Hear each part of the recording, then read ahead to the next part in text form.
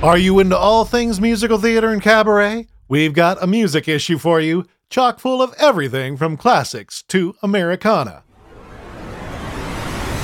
Romano Danilo and Chris Ranney play in the pit for the Broadway smash Come From Away. Only in this show, the pit is right where all the action is. They talk about the musician's role in this unique show. Deborah Grace Weiner has dedicated her career to curating the American Songbook. After working for years as the head of lyrics and lyricists, she has struck out on her own to continue bringing recognition and remembrance to musical theater's finest writers. Bill Solly may be the most prolific, undervalued gem of a writer in Manhattan. A listener suggested I talk to this man who pioneered writing gay-themed theater before it was mainstream and popular. We talk about his groundbreaking shows like The Great American Backstage Musical and Boy Meets Boy, and hopes of a major revival. Finally, Isaac Sutton is a tireless cabaret artist playing the likes of Las Vegas, New York, and Israel. He talks about bringing his art craft all over the world and the logistics of making it all happen. That's what we have set for Volume 813, February 21st, 2018. All that right after this.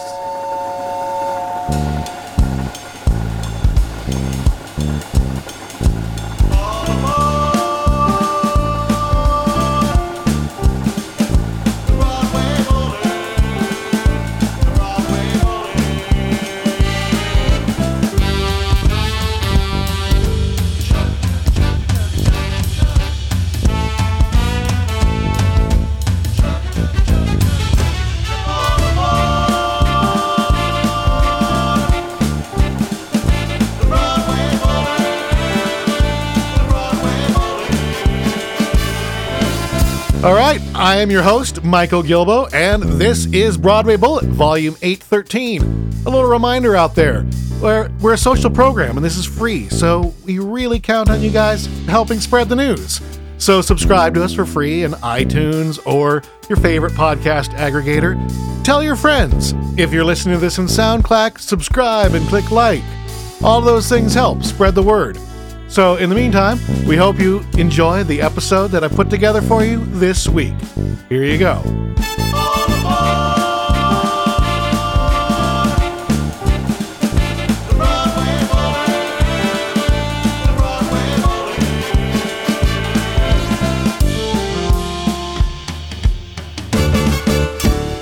All right, if you are a playwright or a composer-lyricist in New York, I just want to let everybody know that I'm getting ready, prepping to go back to New York for another round of interviews beginning of May. And we're looking to add some more original content. So we're going to do 2 showcase nights at the Dramatists Guild Foundation that we're going to videotape and audio tape for this program. We're going to do a monologue night from playwrights. That is going to be Friday night on May 11th. And we're going to do a song night from composer-lyricists, and that is going to be Sunday, May 6th. So if you'd like to be a part of this, we do need you to find your own performers, and if you're not accompanying yourself, your own accompaniment. But we're going to focus and push and promote these all. Main thing we ask is that they be unreleased at the point that we put them up. After that, you can do whatever you want. So, new discovery. So just give me a buzz at BroadwayBulletNYC@gmail.com if you are interested in taking part. We're also looking for somebody to help kind of organize and put those things together since I'm here in Montana. So, all right, let me know. And on to this program. Special thanks to our location sponsor. Writers need a full community of support in order to do their important work. That's where DGF steps in. The Dramatists Guild Foundation is a national charity that fuels the future of American theater by supporting playwrights, composers, lyricists, and book writers at all stages of their careers. They do this by sponsoring educational programs, providing emergency aid to writers in need, and offering a free rehearsal space where I've recorded this episode. For any questions about how DGF might be able to help you, please visit dgf.org. Special thanks to our travel sponsor. I'd like to thank my school, the University of Providence. They are our travel sponsor. They paid for me to get there, as well as a student to come help out and meet all these people and stay there. And this is all because it relates to the program that I created. It's the School of Theater and Business Arts. You learn the art of being an artist and the business of being an artist, because it is important. If you hear anything in this show, it's that these artists have to treat themselves as an entrepreneurial business. And you learn how to do that, as well as your art, at the University of Providence. Check us out. There's a link at BroadwayBullet.com. And if you are a senior or junior, come on out and visit us. We'd love to see you.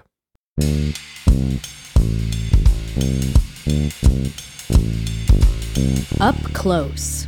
I have been wanting to interview a pit musician or two for a long time. I think they have a really interesting life that a lot of people in theater don't really hear about or know about. And I finally have gotten the chance. I really pushed hard because I figured that Come From Away, the pit, it's not even fair to call it a pit. They're part of the cast in Come From Away. And we were lucky enough that two of the musicians jumped to come in and share their wealth of information with you. We've got Romano Danilo and Chris Ranney here from us. Do you want to introduce yourself so people know whose voice is whose? Yeah, I'm Chris. And I'm Romano. All right, so Come From Away. Yeah. I guess we got a lot to talk about, and we'll get more. But what is your experience with being involved in the band in Come From Away? What do you guys do? Tell us a little bit about the band experience.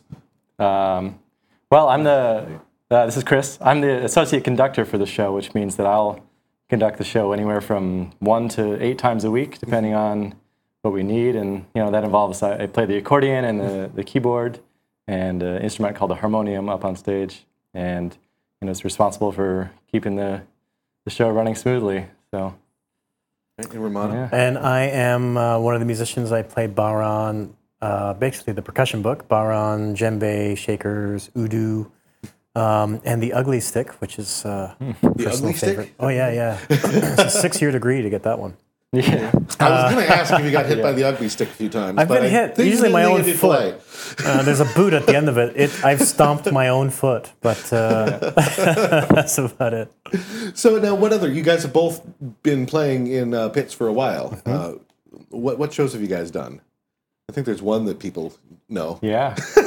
We've both been on one. This is how we met, I guess. Yeah. It's a good story. 5 or 6 years ago. Something like that. We had met in Detroit. I was going through as the drummer for Wicked and the tour, second national tour.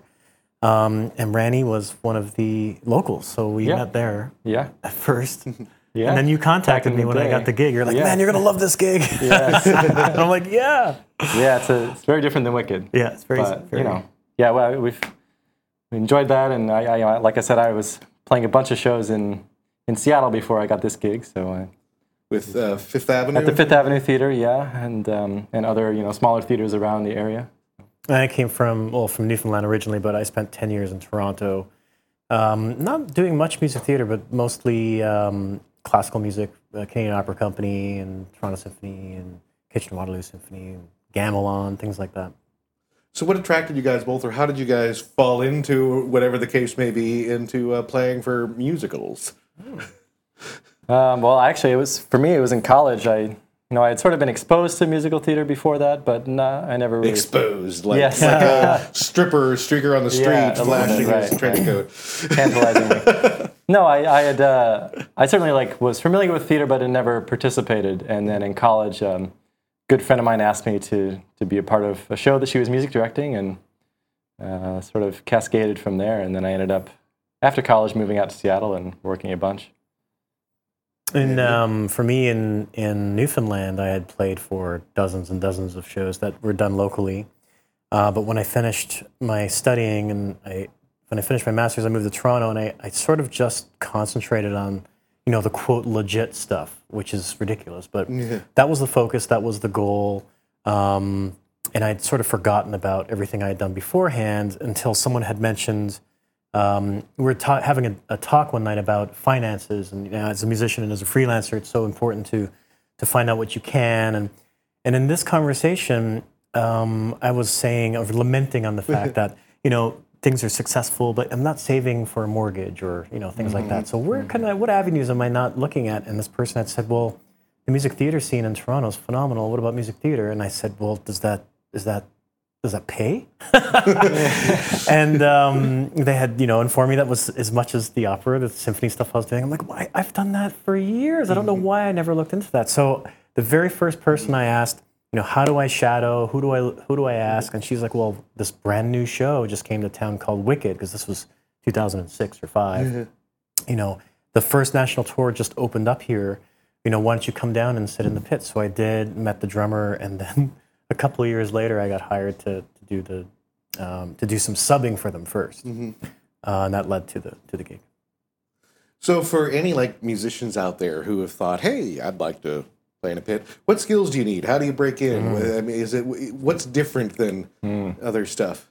I think sight reading is a big part of it. You got to be able to learn the music very quickly, and there's often, especially when the tours come to town, like you've experienced this, but when Wicked would come to town, you've got 1 or 2 rehearsals with the local band who are just reading the music probably for the first time, and then you got to do the show. So I think if you're trying to break in, reading is top skill set to have. And I'd say the second thing is absolute preparedness. If you have your music in advance or use all the time you have, one of the things, I toured for 7 years with that show, and we've seen a lot of local players, and a lot are asking me the second week, how, I'll get this better, but it's already the second week. What they don't understand is, and it's not personal, it's just that we do have 6 hours of rehearsal, and you can make mistakes, go for it, that's fine, but the arc has to be quick. You have to be able to be prepared enough so that by the end of that 6-hour rehearsal, you're just brushing up on stuff. You're not looking at the meat and potatoes of the part. So, and in order to do that, I think any instrumentalist needs to be as versed in as many styles and playing techniques as you can. So there's a preparedness on that level too, because sometimes you don't have the time to get there for that 6 hours and nail it, but you might have a vast amount of experience that you can draw from.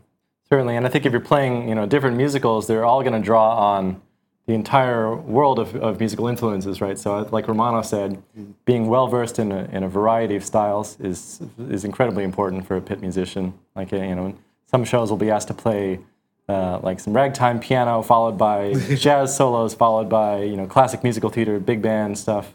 It could all happen in the course of one show, and so you have to be able to do it all.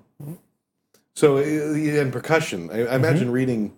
I know a lot of musicians, melodic musicians who are pretty adept at percussion. I mean, at sight reading, but I know a lot of percussionist drummers that aren't generally so.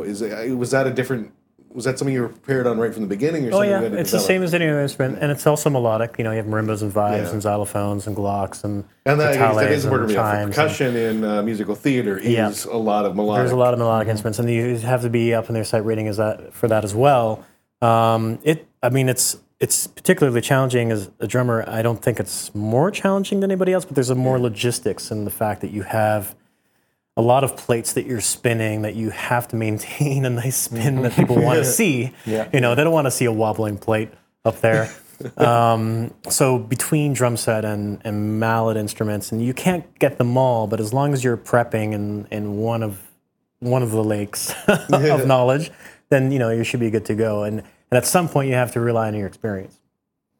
So had you been involved in actually getting on stage and jamming with the cast before in other musicals before Come From Away? I don't know. Have you? I think I have. I've been on stage, but always tucked off in a corner. Yeah. And certainly never had to get up off my chair and dance about like we do in Come From Away. No. But it's always fun. Did you say dancing isn't in my contract? Exactly. No, it's certainly. I always enjoy when the band is visible because it reminds the audience that they're actually live players here that are entertaining you. It's not just all pre-recorded. Exactly, and I think there's I guess a tendency over time and in the history of Broadway to lessen the players and to record more, and people get used to that, and that's not okay. People don't realize where it comes from and what's happening. There's a good example is there's a string group that came to see Wicked in, I think it was Denver, one time, and I happened to be putting away stuff in the pit, and they looked down and it's like, oh, we're the string players. Yeah. And I'm like, that keyboard over there is the string players. Yeah. And these are all kids that are studying to be, string players. Yeah. And the look on their face was complete sadness. Taking that away, that hope away from them, it's nice when you're on the stage because people associate that sound as that sound as that. And the more versed you are in it, the more you will know when it's missing. And when we see it, it's like, and not to steal from Come From Away from it, but I just saw School of Rock for the first time last night. Yeah. And I didn't much care for the movie, but seeing actual 10-year-olds physically on stage playing, They're amazing. It got me emotional. I mean, the show is kind of silly, lightweight, and I just had a good time. But I was also really emotionally touched. Yeah. I mean, I actually cried at the moment when he said that you're in the band. I don't know if you've seen the show, but No spoilers. But in the movie, I don't know. I think they said the kids actually played the movie, but it's still, it's pre-recorded. They took the time and could do comping and takes and stuff. But when you actually see the musicians up on stage, I think it's just not just the visceral thing, but I think there's an emotional connection to the music when you. I think there's an emotional connection to anything in arts, and it's funny that we're tucked away mostly because that's the design of the mixing and the element of how it originated. You have this acoustic thing, and it was down in the pit to control the acoustics, and the main focus is on stage. Well, now, because of sound design and modern technologies, you don't need that anymore, but you're losing the people. You're losing the connection with the people that are underneath the pit. So people are just as amazed when they see people, up there dancing, doing incredible things in this town, acting incredible things. But I think people will be just as viscerally engaged and interested to see musicians up on stage because that's just something that's been slowly taken away. As you talk about sound engineering, I think with all the amplification, I actually think a lot of times there's still a lot of problems. Even with a lot of Broadway shows, I have a problem sometimes hearing the actor's ear, the actor's words in their quest to make the music loud. And I will say, Come From Away was incredibly well mixed. Great. Despite the energy of the band and you guys being on stage, I heard every fantastic. single word, and you need to on that Great show. designers, But I really did notice that just beyond the musicianship, that it was an exceptionally well mixed show. So give props to your FOH guy. We've got a great sound team. Oh, yes. Gareth Owen and Russell Goodwin just did an amazing design, and our mixer, Chris Loosman, every night just delivers a really incredible sounding show to the audience. So we're glad you thought so as well. I often think the same when I'm standing in the house. And I didn't really think of that. And it's one of those things, it's best when it's invisible. I didn't walk out going, wow, that was incredibly well mixed until you brought it up. That's interesting. But when I compare it to other shows, as I think about other shows, I'm going, I didn't walk out going, oh, that was, I had problems hearing some words. And, Well, the whole modern take on sound design solves a lot of problems, but it also creates some interesting problems as well. But that's why it's so important to have a great team like we've fortunately had to make your experience exactly what you just said. All right. Well, I hope you guys keep going as long as your heart desires with Come From Away. I hope the Come From Away runs long enough that it's your choice when to finish with the show. How about that? And thanks so much for coming down. And do you have another show to head to tonight? Yes, that's right. We've got the evening show. Yeah. Just came from matinee, but jump over here, head over to the evening. Oh, yes. Stay busy. It's a busy time. Run 6 miles before work and then... All right, Romano Danilo and Chris Ranney, thank you so much for coming down. Thank you so much for having us. And best of luck with all your endeavors. Thank you. And how could I let you listeners go without hearing a song from Romano Danilo's very recently released live album, Come From the Bays?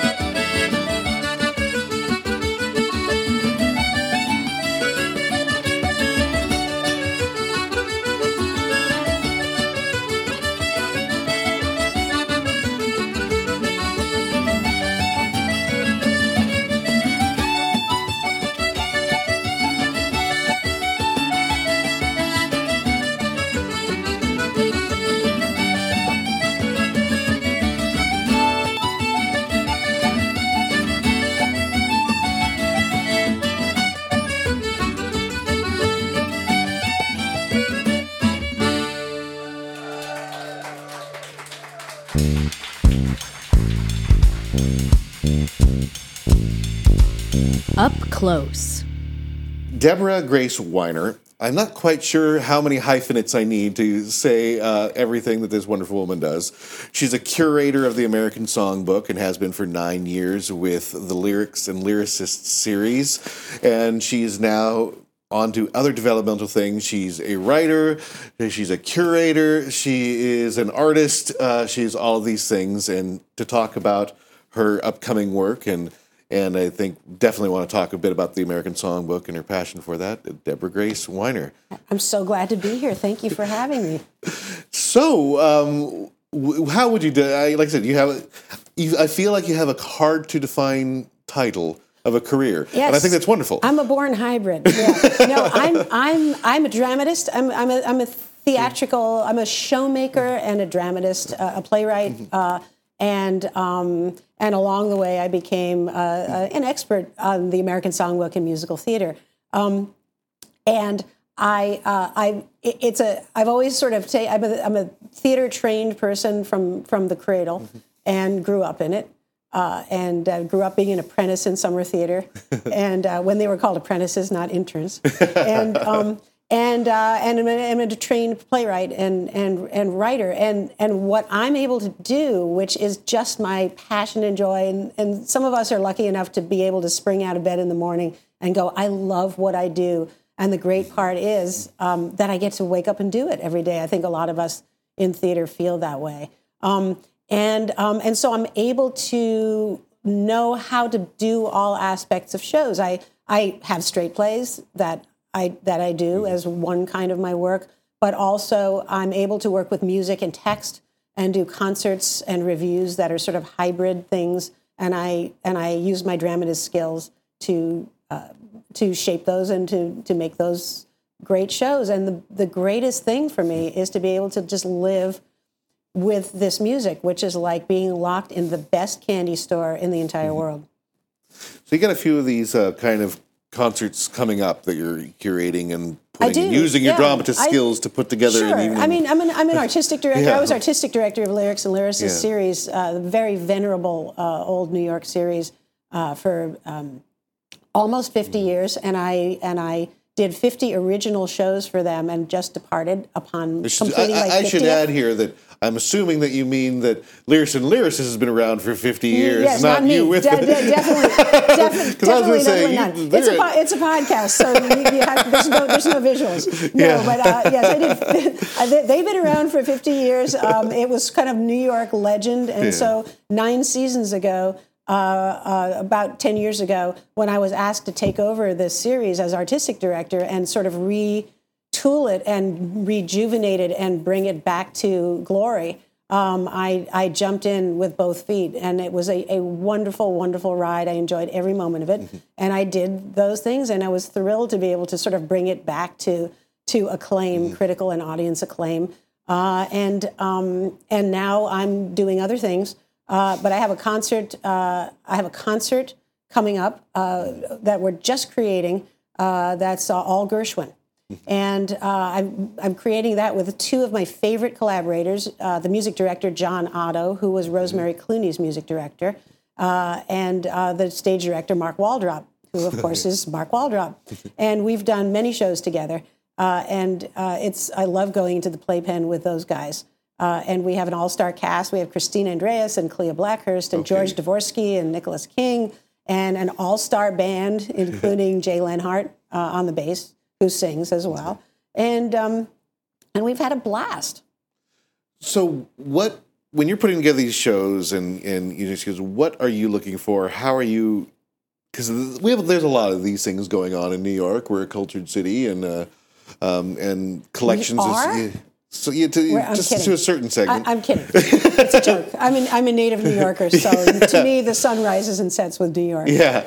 So what do you do to set, or what mistakes that you see others do you look to correct in your own without naming names or being but? Well, sure. I mean, the way I look at it is I'm privileged to know a lot of songs and know a lot of Broadway shows and show tunes, and my specialty is the classic repertory. I love new theater music, and I avidly go to the theater. But my particular niche is the what we now call the Great American Songbook. It's never had a great name for it. Everybody's always been kind of sort of rooting around to find the perfect name for it. You can call it pop standards, you can call it whatever, but the music, there's a body of work that was really mainly between 1920 and I'd say the middle of the 1960s before rock and roll took over. Yeah. And that category is what all the great standard songs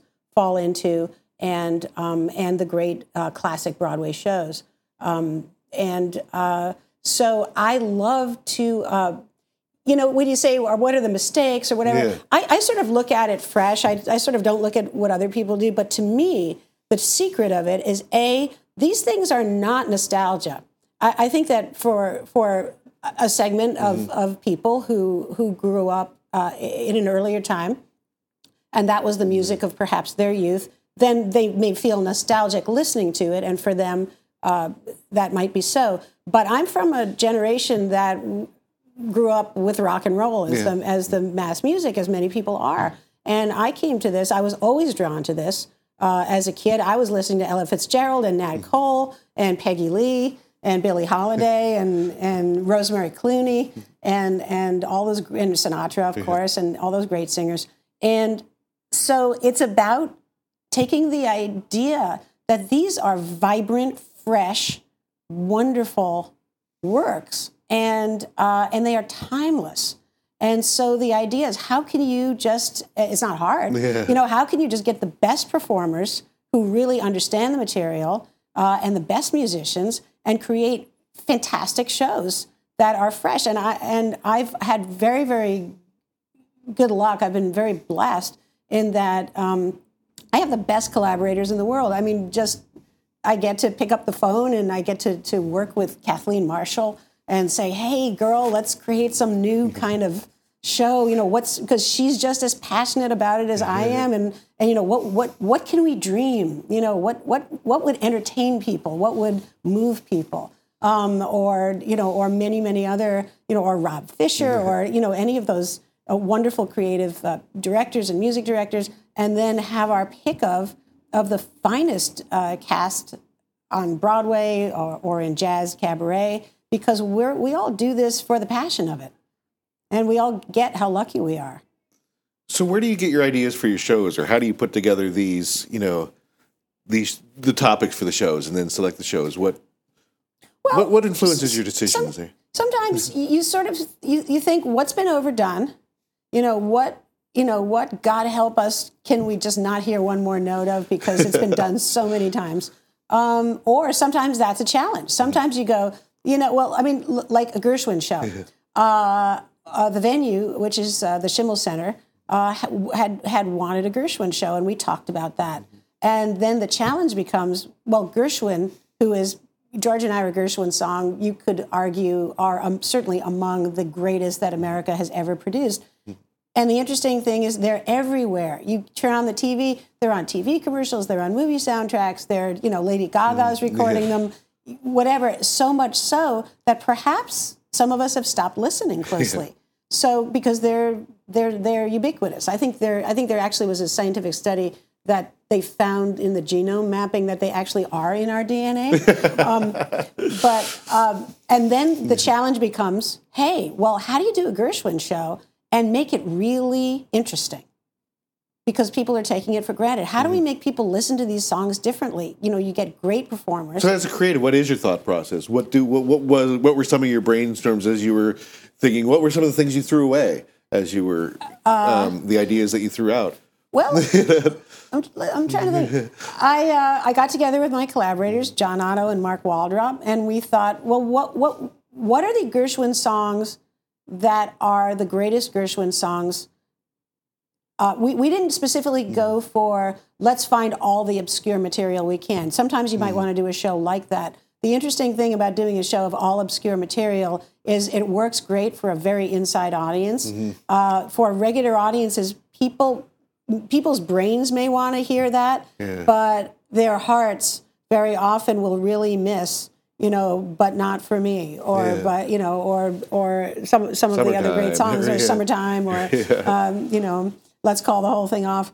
And so you have a kind of a psychic obligation to, I think, give people those songs, and also because they are great songs. So if you have Christine Andreas singing "The Man I Love," which is an old Torch song, really in a kind of Helen Morgan style, very old fashioned. We were talking about it yesterday at rehearsal. You sing the man, someday he'll come along, the man I love, and he'll be big and strong, the man I love. That is so not part of our zeitgeist today, but it's a great song. And if you have a great singer like Christine doing that, you find depths to that transcend time. And so it's a combination to get to pick things. You pick what are the songs that the show can't be without. What are some really interesting obscurities, like Clea Blackhurst? I said, so what? Clea Blackhurst is the Merman girl, and she's fantastic. I mean, I think I interviewed her and saw her on the program. For if anybody's looking for more information there, they can dig back and find her. But I know she's a great. Clea Blackhurst is a great performer, completely unique, and she was born to do anything that Ethel Merman ever did. And she's also incredibly intellectually one of the great Ethel Merman experts. She's done a couple of different Ethel Merman shows and recordings. And so I said to Clea, what do you got that's really interesting, really obscure? Because of course the Gershwins had a relationship with Ethel Merman. Going back to Girl Crazy in 1930. So Clea came across, so she says, I know a great song called Sam and Delilah. And it was Ethel Merman was hired to be in Girl Crazy. And the star of Girl Crazy was really Ginger Rogers, but Ethel Merman stopped the show the first night. And this weird song, not that it's weird, but it's very much of an oddity, this novelty song called Sam and Delilah, was the first time a Broadway audience ever heard Ethel Merman. It was the first thing out of her mouth that the Broadway world ever heard from Merman was this song. And so the great thing about doing these kinds of shows is that it's part historical digging, it's part great musicianship, and together, we all work on the arrangements. Like, what's the way we want to do this song? There's always many choices. In how you choose to do a song. Do you want to make it groovy like Fever, and give it a walking bass, a bass beginning or something, or do you want to do it as a ballad? Whatever? And so there are infinite tools in the toolkit to work with anything. And the trick is that at the end of the day, you want to make it look like you didn't spend any effort on it at all. You just want to make a review that flows, that the audience, and you take the audience on a journey, musically and narratively. And I'm as a dramatist and a writer, very often, if it's my own show like this, I will host it and write the script for it as well. So you're telling them a story as well as taking them on a musical journey. Well, fantastic. Deborah Grace Weiner, so good to have you on the show. Thank you for Best having of luck me. in your endeavors. Thank you for all your work in cultivating and maintaining and exposing the American Songbook to new generations and generations that may listen in nostalgia, even though it's not nostalgia. Nostalgia. You said the nostalgia word. It's a total joy doing what I do. And thank you. It's been so much fun talking to you. Thank you for having me. All right. Good luck. Thank you.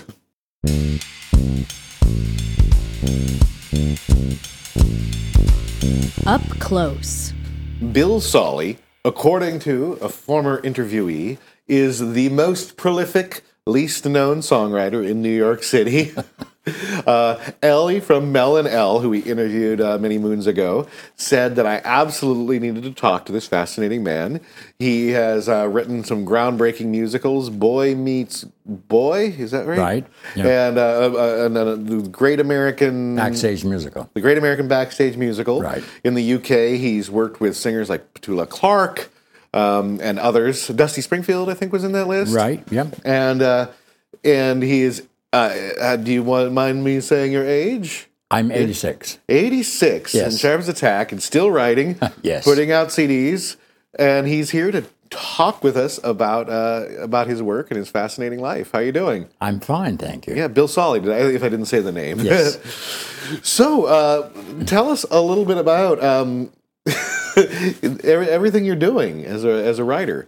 Well, I write musicals. I've been writing musicals all my life. In fact, I had a job once at the Steel Company in Canada, and they found out that I wrote musicals. And so a friend of mine, years later, looked in the personnel file and found, "Do not rehire, wants to write musicals." So I decided that's the title of my autobiography. And but I've been doing that ever since I first saw a musical, which was Oklahoma, and which came to Canada, and Hamilton in Canada in, I don't know, 1940 something or other. And it was such a big hit, it even played Hamilton. You probably never heard of Hamilton. Yeah. It's near Toronto. And I'm a Canadian. Okay. And That's okay. and so It's all right. We'll still. I was just back in Canada. Canada's very popular right now, Yes. especially with that person in the White House. Yes, I've investigated what it would take to go. We won't talk about that. That's not important. But anyway, so I've been writing musicals most of my life, and eventually I got one on in London when I moved there in 1955. I moved to London in England in 54. You know, when I know that you write some queer themed stuff like Boy Meets Boy, when you say I got one on in London, my mind is going Well, I mean, in different directions. Well, after I graduated from university, I wanted to go to New York, but a friend of mine had gone there and found out you got drafted and sent to Korea after 6 months. So I thought I didn't want to do that. So I went to London instead. And I had a great time for 3 years. And I got a musical on called Sweet William, and which I wrote. I wrote book, music, and lyrics. I don't think anybody had ever seen that credit before in the States. But I saw it when I first got to London. Sandy Wilson had it when she was the boyfriend. Book, music, and lyrics by Sandy Wilson. So I thought, well, I can do that. I'd never even heard of that credit, but that was it. And I got the show on. It was about people like myself, Canadians, people from the Commonwealth living in London and living in a boarding house in Chelsea. And it was basically that story, and I directed it, and I even was in it, unfortunately. I had to take over one of the parts after the cast mutiny and said, "Get rid of that actor." And I said, "Well, who can I get instead?" "You can do it," they said. So I ended up being in it. And then I went home to Canada after that and got into a show there for a year. It was a big hit called My Fur Lady. My Fur Lady? My Fur Lady, yes. It was a huge, very satirical, very witty show that had started at McGill University. And it ran for a whole year. We went to every province in Canada except Newfoundland. And it was an enormous hit. It was really wonderful. And I had a major role in it. I never planned to be an actor, but I ended up getting cast as an actor. And it was always a surprise to me. Later on, I was cast in a video and another show, and it was just accidental. I didn't even audition. It was really weird. But, you know, what I mainly wanted to do was write, and I went on doing that. And it took a while to get things on. And I went back to London after a year or two at University of British Columbia, and then I got started writing songs for a lot of cabaret performers, mainly. And especially a song I wrote called I Could Fall in Love, which was written for another musical. And a singer I knew heard it and wanted to do it. And she put it in her act, and it used to stop the show every night. It was great. And I've got a recording of it by Tova Feldshuh over there, which we could play later on if you like. Or is this something you wrote? Yes, it's a song, I Could Fall in Love. Well, why don't we play it right now? Well, okay, you'll have to go dig it out. Oh, no, you don't have to dig it out. With magic of editing, we'll insert it. Okay. Anyway, it's I Could Fall in Love with a fabulous American who's the idol of every working girl and every debutante, but I can't because I want to fall in love with you. It goes on like that. It goes through all the different nationalities and things. And it's been quite popular. It got me noticed anyway. And I ended up writing for a lot of big stars in England. Yeah. All right, let's play it. Hear it. I could fall in love with the most distinguished Englishman who's the idol of every working girl and every debutante. But I can't because I want to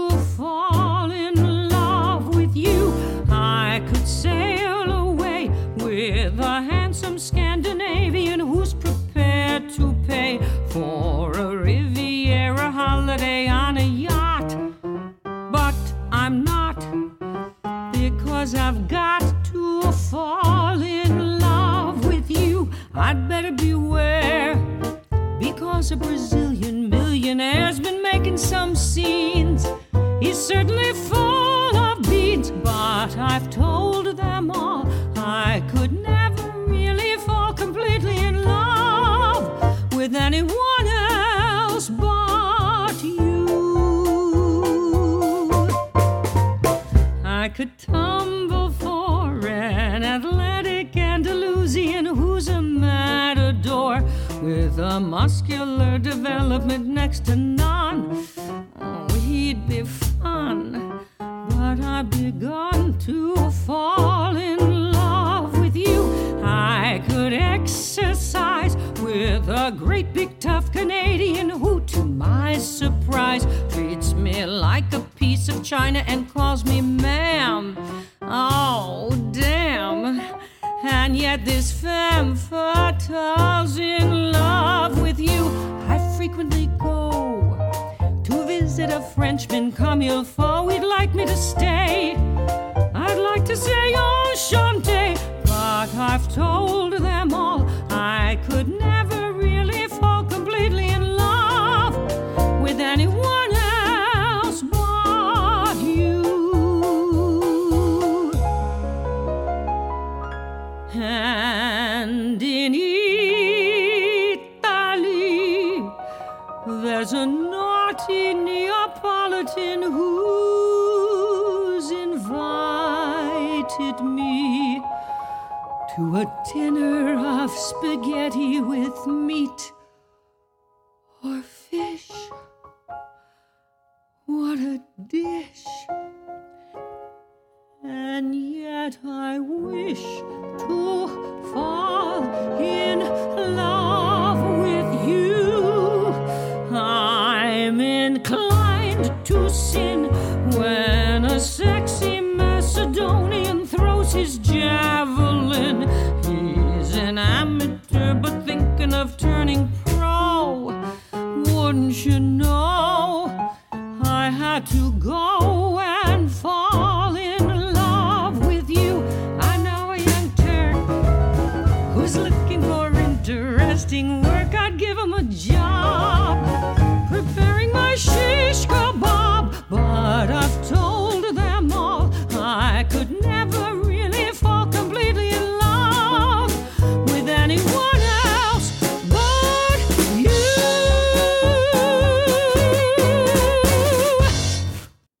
Well, it was a pleasure having you up here in the Dramatists Guild Foundation. Thank you, Michael. I really room. enjoyed it. Yeah. And hopefully we'll talk again. Maybe Yeah. share some more of those stories as you Yeah. as you put together your memoir. Great. And you've got my email address, and you can look up my website, and so all kinds of quotes and stuff there, and information about me. And If I left anything out, And what's the website for our listeners? BillSolly.com. Yeah. All right. Okay. Well, thank you. Thank you, Michael. As always, we have the unedited interviews with all these people up, and we talk more with Bill Solly, and he gets more into detail about his Boy Meets Boy musical, and talks about this song. We're going to play you one more song from him, and this is the opening number from Boy Meets Boy. Boy meets boy tonight, vines with joy tonight. The perfect mate that fate cannot destroy tonight. Back when gentlemen were gentle, just the thing to make you sentimental. Night and day again, love is gay again. And though our story's just that old cliche again, what a beautiful blend. Boy meets boy, boy loses boy, but boy gets boy in the end.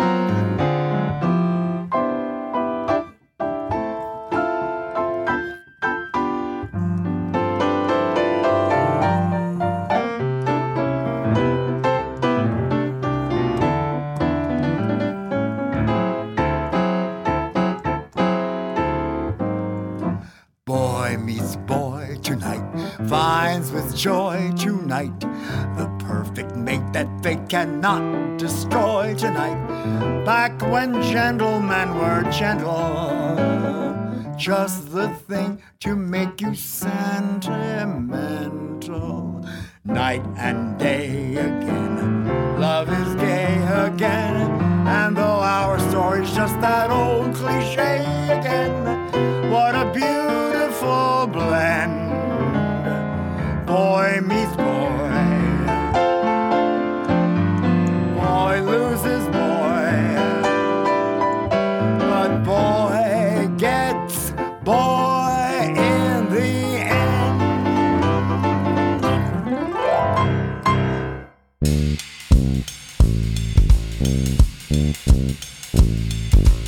Cabaret Corner. I have the pleasure of speaking with Isaac Sutton, an international performer, Israeli cabaret artist, and musical theater actor. He's performed in Brazil, Israel, USA, Canada, all over the place, and we managed to catch him. He's based out of Israel, and he is here in New York City, and managed to catch him on my stay. Welcome, Isaac Sutton. How you doing? Thank you for having me. Shalom. Shalom. I'm glad it worked out that you were able to come in. I know that at first we didn't think you were going to be able to get in because you're leaving. In just a few hours, I have to catch a flight and go back to Israel. So tell us a little bit about yourself and your career. I know you've got a CD out. I do. I mean, over the last 10 years, I have been bringing the Great American Songbook to Israelis with my one-man shows, and very fortunate to do that. And I've also done, theater work, mostly musical theater. I love Broadway. So in Israel, I got to do some musical theater work, which I'm very proud of. So how big is the kind of like the cabaret scene or the more kind of musical theater, legit concert scene in Israel? Over there?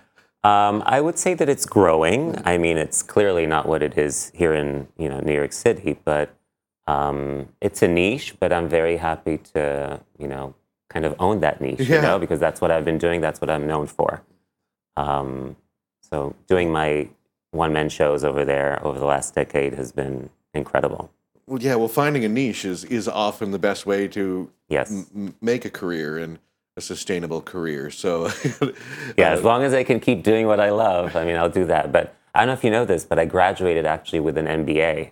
Oh, wow. Okay. Yeah, before that. And then I did the switch. I said to myself, Isaac, you have to, follow your heart and try to see if this works out. And it did. I imagine that business sense has helped you out. Absolutely. I actually founded a program at the University of Providence, Theater and Business Arts. Yeah. And it's not some people think theater administration. It's not. It's learn the art of being an artist, but learn that you are an entrepreneur and you've got to treat your career as a business. Absolutely. That's what I do. I have my office, based in Tel Aviv, and I'm in charge of the marketing as well. And being independent, it works for me. It doesn't work for everyone, but I love, being able to control my own schedule and my shows, and So one thing too, I was really surprised walking in, seeing you. Something about the name Isaac Sutton, Israeli, cabaret artist. I was kind of expecting to, meet like a 60-year-old dapper gentleman. Right. I get that a lot. And you're quite young, robust, handsome, casual. Thank you. You said you get that a lot. I do get that a lot. I guess I was born. Do you play with that image-wise, or what is your? Well, I just think that I was born in the wrong era. Either that, or born with a 60-year-old soul. Because I was always attracted to the Great American Songbook. Songs that come from a character and tell a story. It seems like today it's more about having the beat, and that you get hit songs and it's great.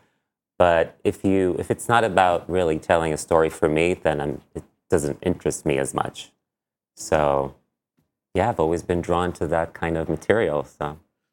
So what kind of organization, with all the countries you've traveled in, I imagine, I don't know, with performance visas or, passports, whatever, I imagine it takes a lot of initial kind of work to make sure you got all your ducks in order?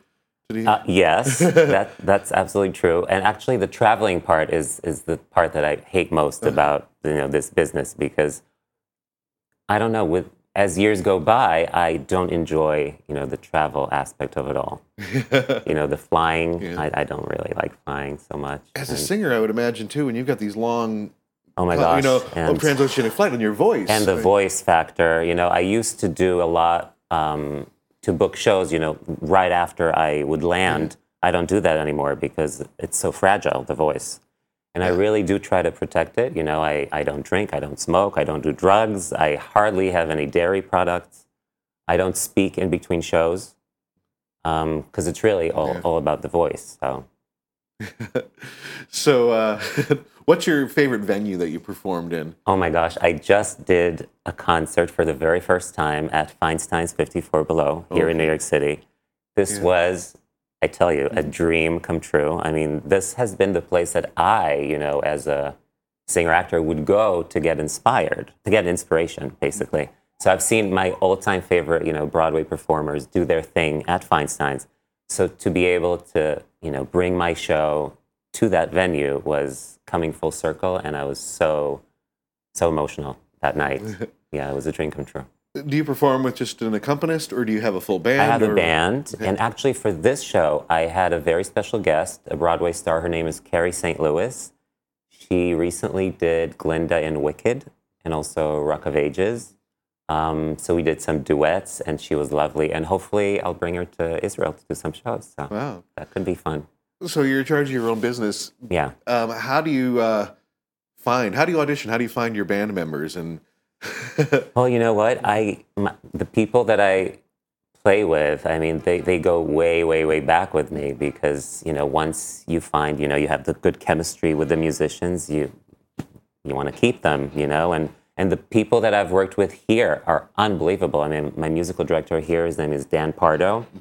I recently saw him conducting the musical Company in Pittsfield, Massachusetts. I drove 3.5 hours to Pittsfield for two reasons. First, he was conducting the show, and he's my musical director here in New York.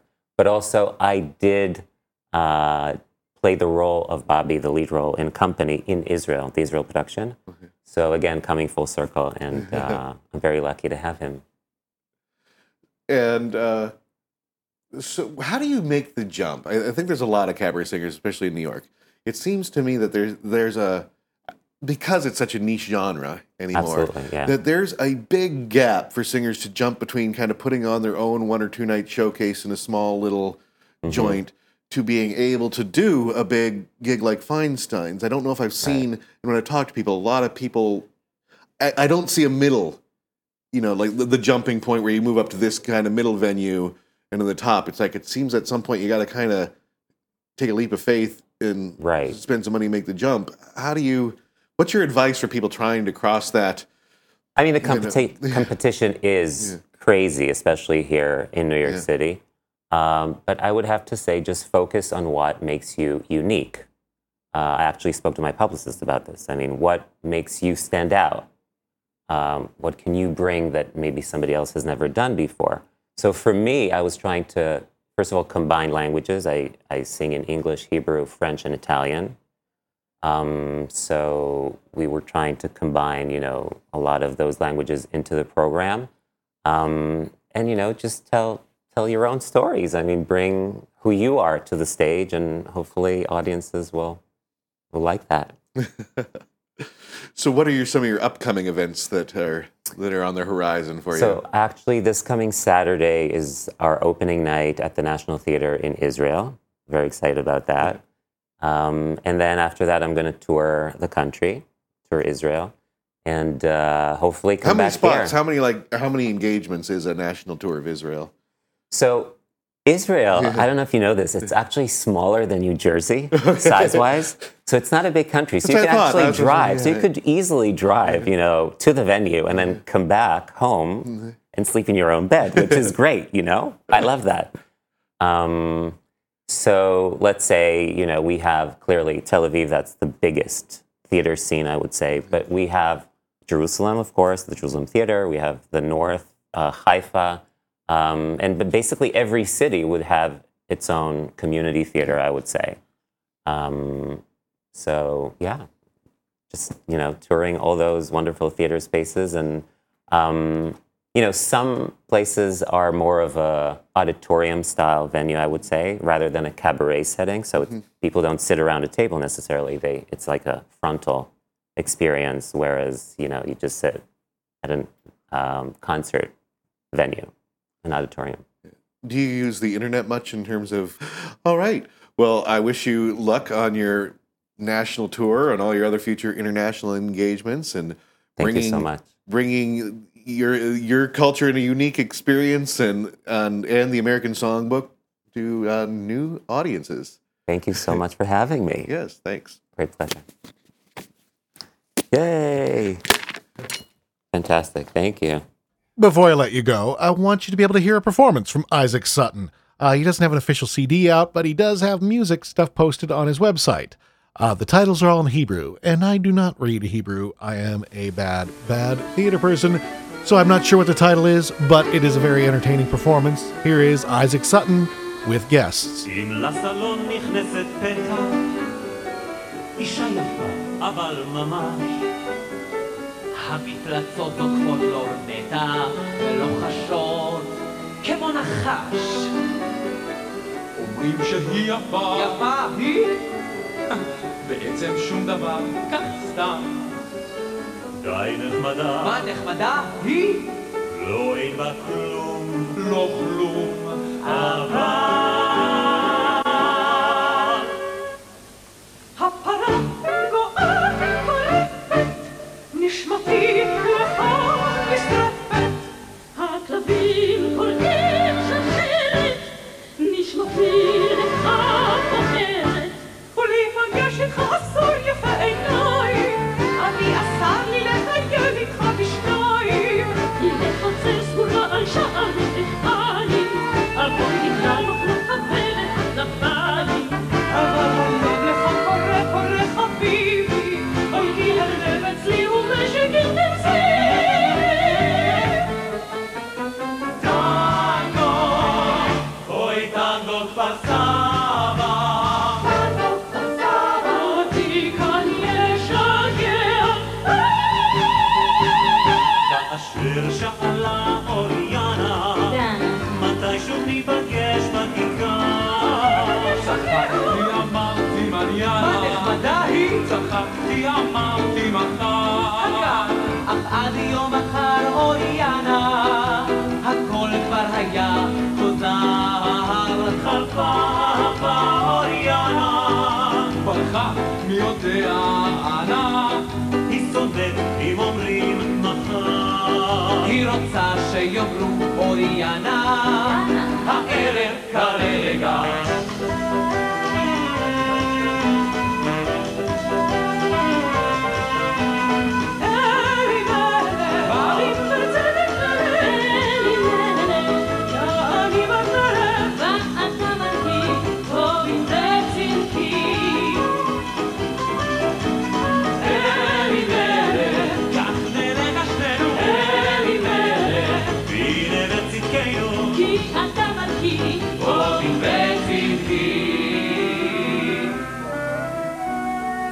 אותי החברות כולן כלי ערב שואלות, מדוע זה עינייך לא גדולות ואפלות? ומה את חיננית כל כך, ומה את ביישנית כל כך? ולמה זה נימת קולך נוגה וניגוני כל כך? ולמה זה שונה הינך מכל הבחורות? ולמה זה חולמות כל כך עינייך השחורות?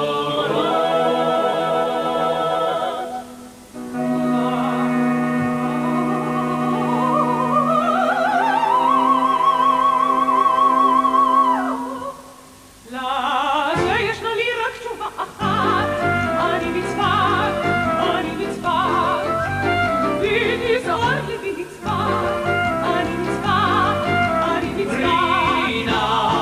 אני אוהב את השמיים, אני מצפת. רינה, אני אוהב את ספחת מי, ספחת מי? נסי מפלצת ממולחת, לומר זאת עוד פעם. ספחת. מה איך? ספחת אמרתי. זו לא עברש וגפרית, איך זה הספק בלתי מפריט, כל כך מהר עברית ללמוד, איך באולפן פשוט מאוד. איזה הילוך, איזו קורה, וכמה זכות, מה השמה, השמן זך וזורם, אז בשביל נפל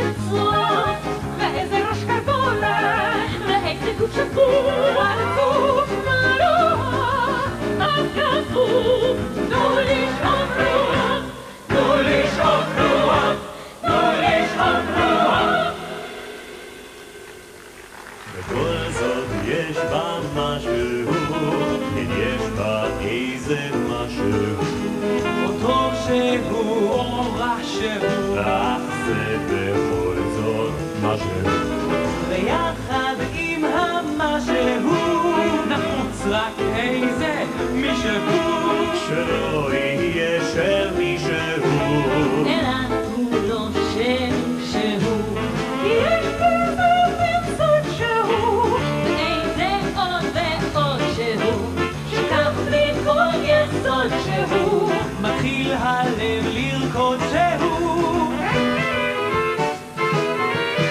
לא אין בה כל ממש שהוא, ובכל זאת יש בה משהו, ובכל זאת יש בה משהו, כן משהו, משהו. Toreador on garde.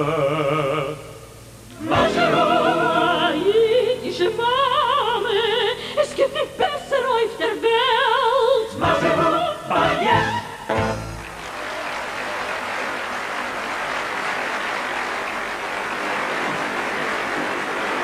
זמרי המיקדו מהמרכז לאופרה פרינג', מרכז תרבות מנדל ביפו.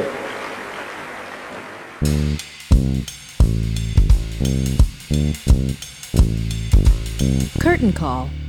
All right, and that's all we've got for today. If you are new to Broadway Bullet, you may not know that we put up all the unedited interviews on SoundCloud. They have been in our feed so far, but the feed's getting pretty crowded. So I think what I'm going to do is the week the episode comes out, I will have the unedited interviews briefly in the feed to grab them easily. After that, to not clutter the feed, you can go to BroadwayBullet.com, search for this episode, 813, and you can find all the songs on SoundCloud, all the interviews on SoundCloud, unedited. All right, I hope that's clear. And watch out, next week, I'm going to put out volume 814. I'm going to try to just put these all out 1 week at a time, and the seasons will be tighter, but maybe I get in the habit of doing them when I've got it. It's always hard with like 2.5 weeks when I've got a job. But we've got interviews with Broadway general manager, the buyer for the Drama Bookshop, Prospect Theater Company, Ralph Lewis, who puts on with Andrew Burris on site-specific locations, and more from Seth Sklar-Hine, head of Cameron Macintosh North America. So if you are interested in kind of producing, this episode is going to be a wealth of information. All right, until then, thanks for spending time with us. Again, share this, tell your friends about it. If you're listening on SoundCloud, hit the like button, subscribe, and we will see you soon. Thank you. I'm Michael Gilboa, your host for Broadway Bullet.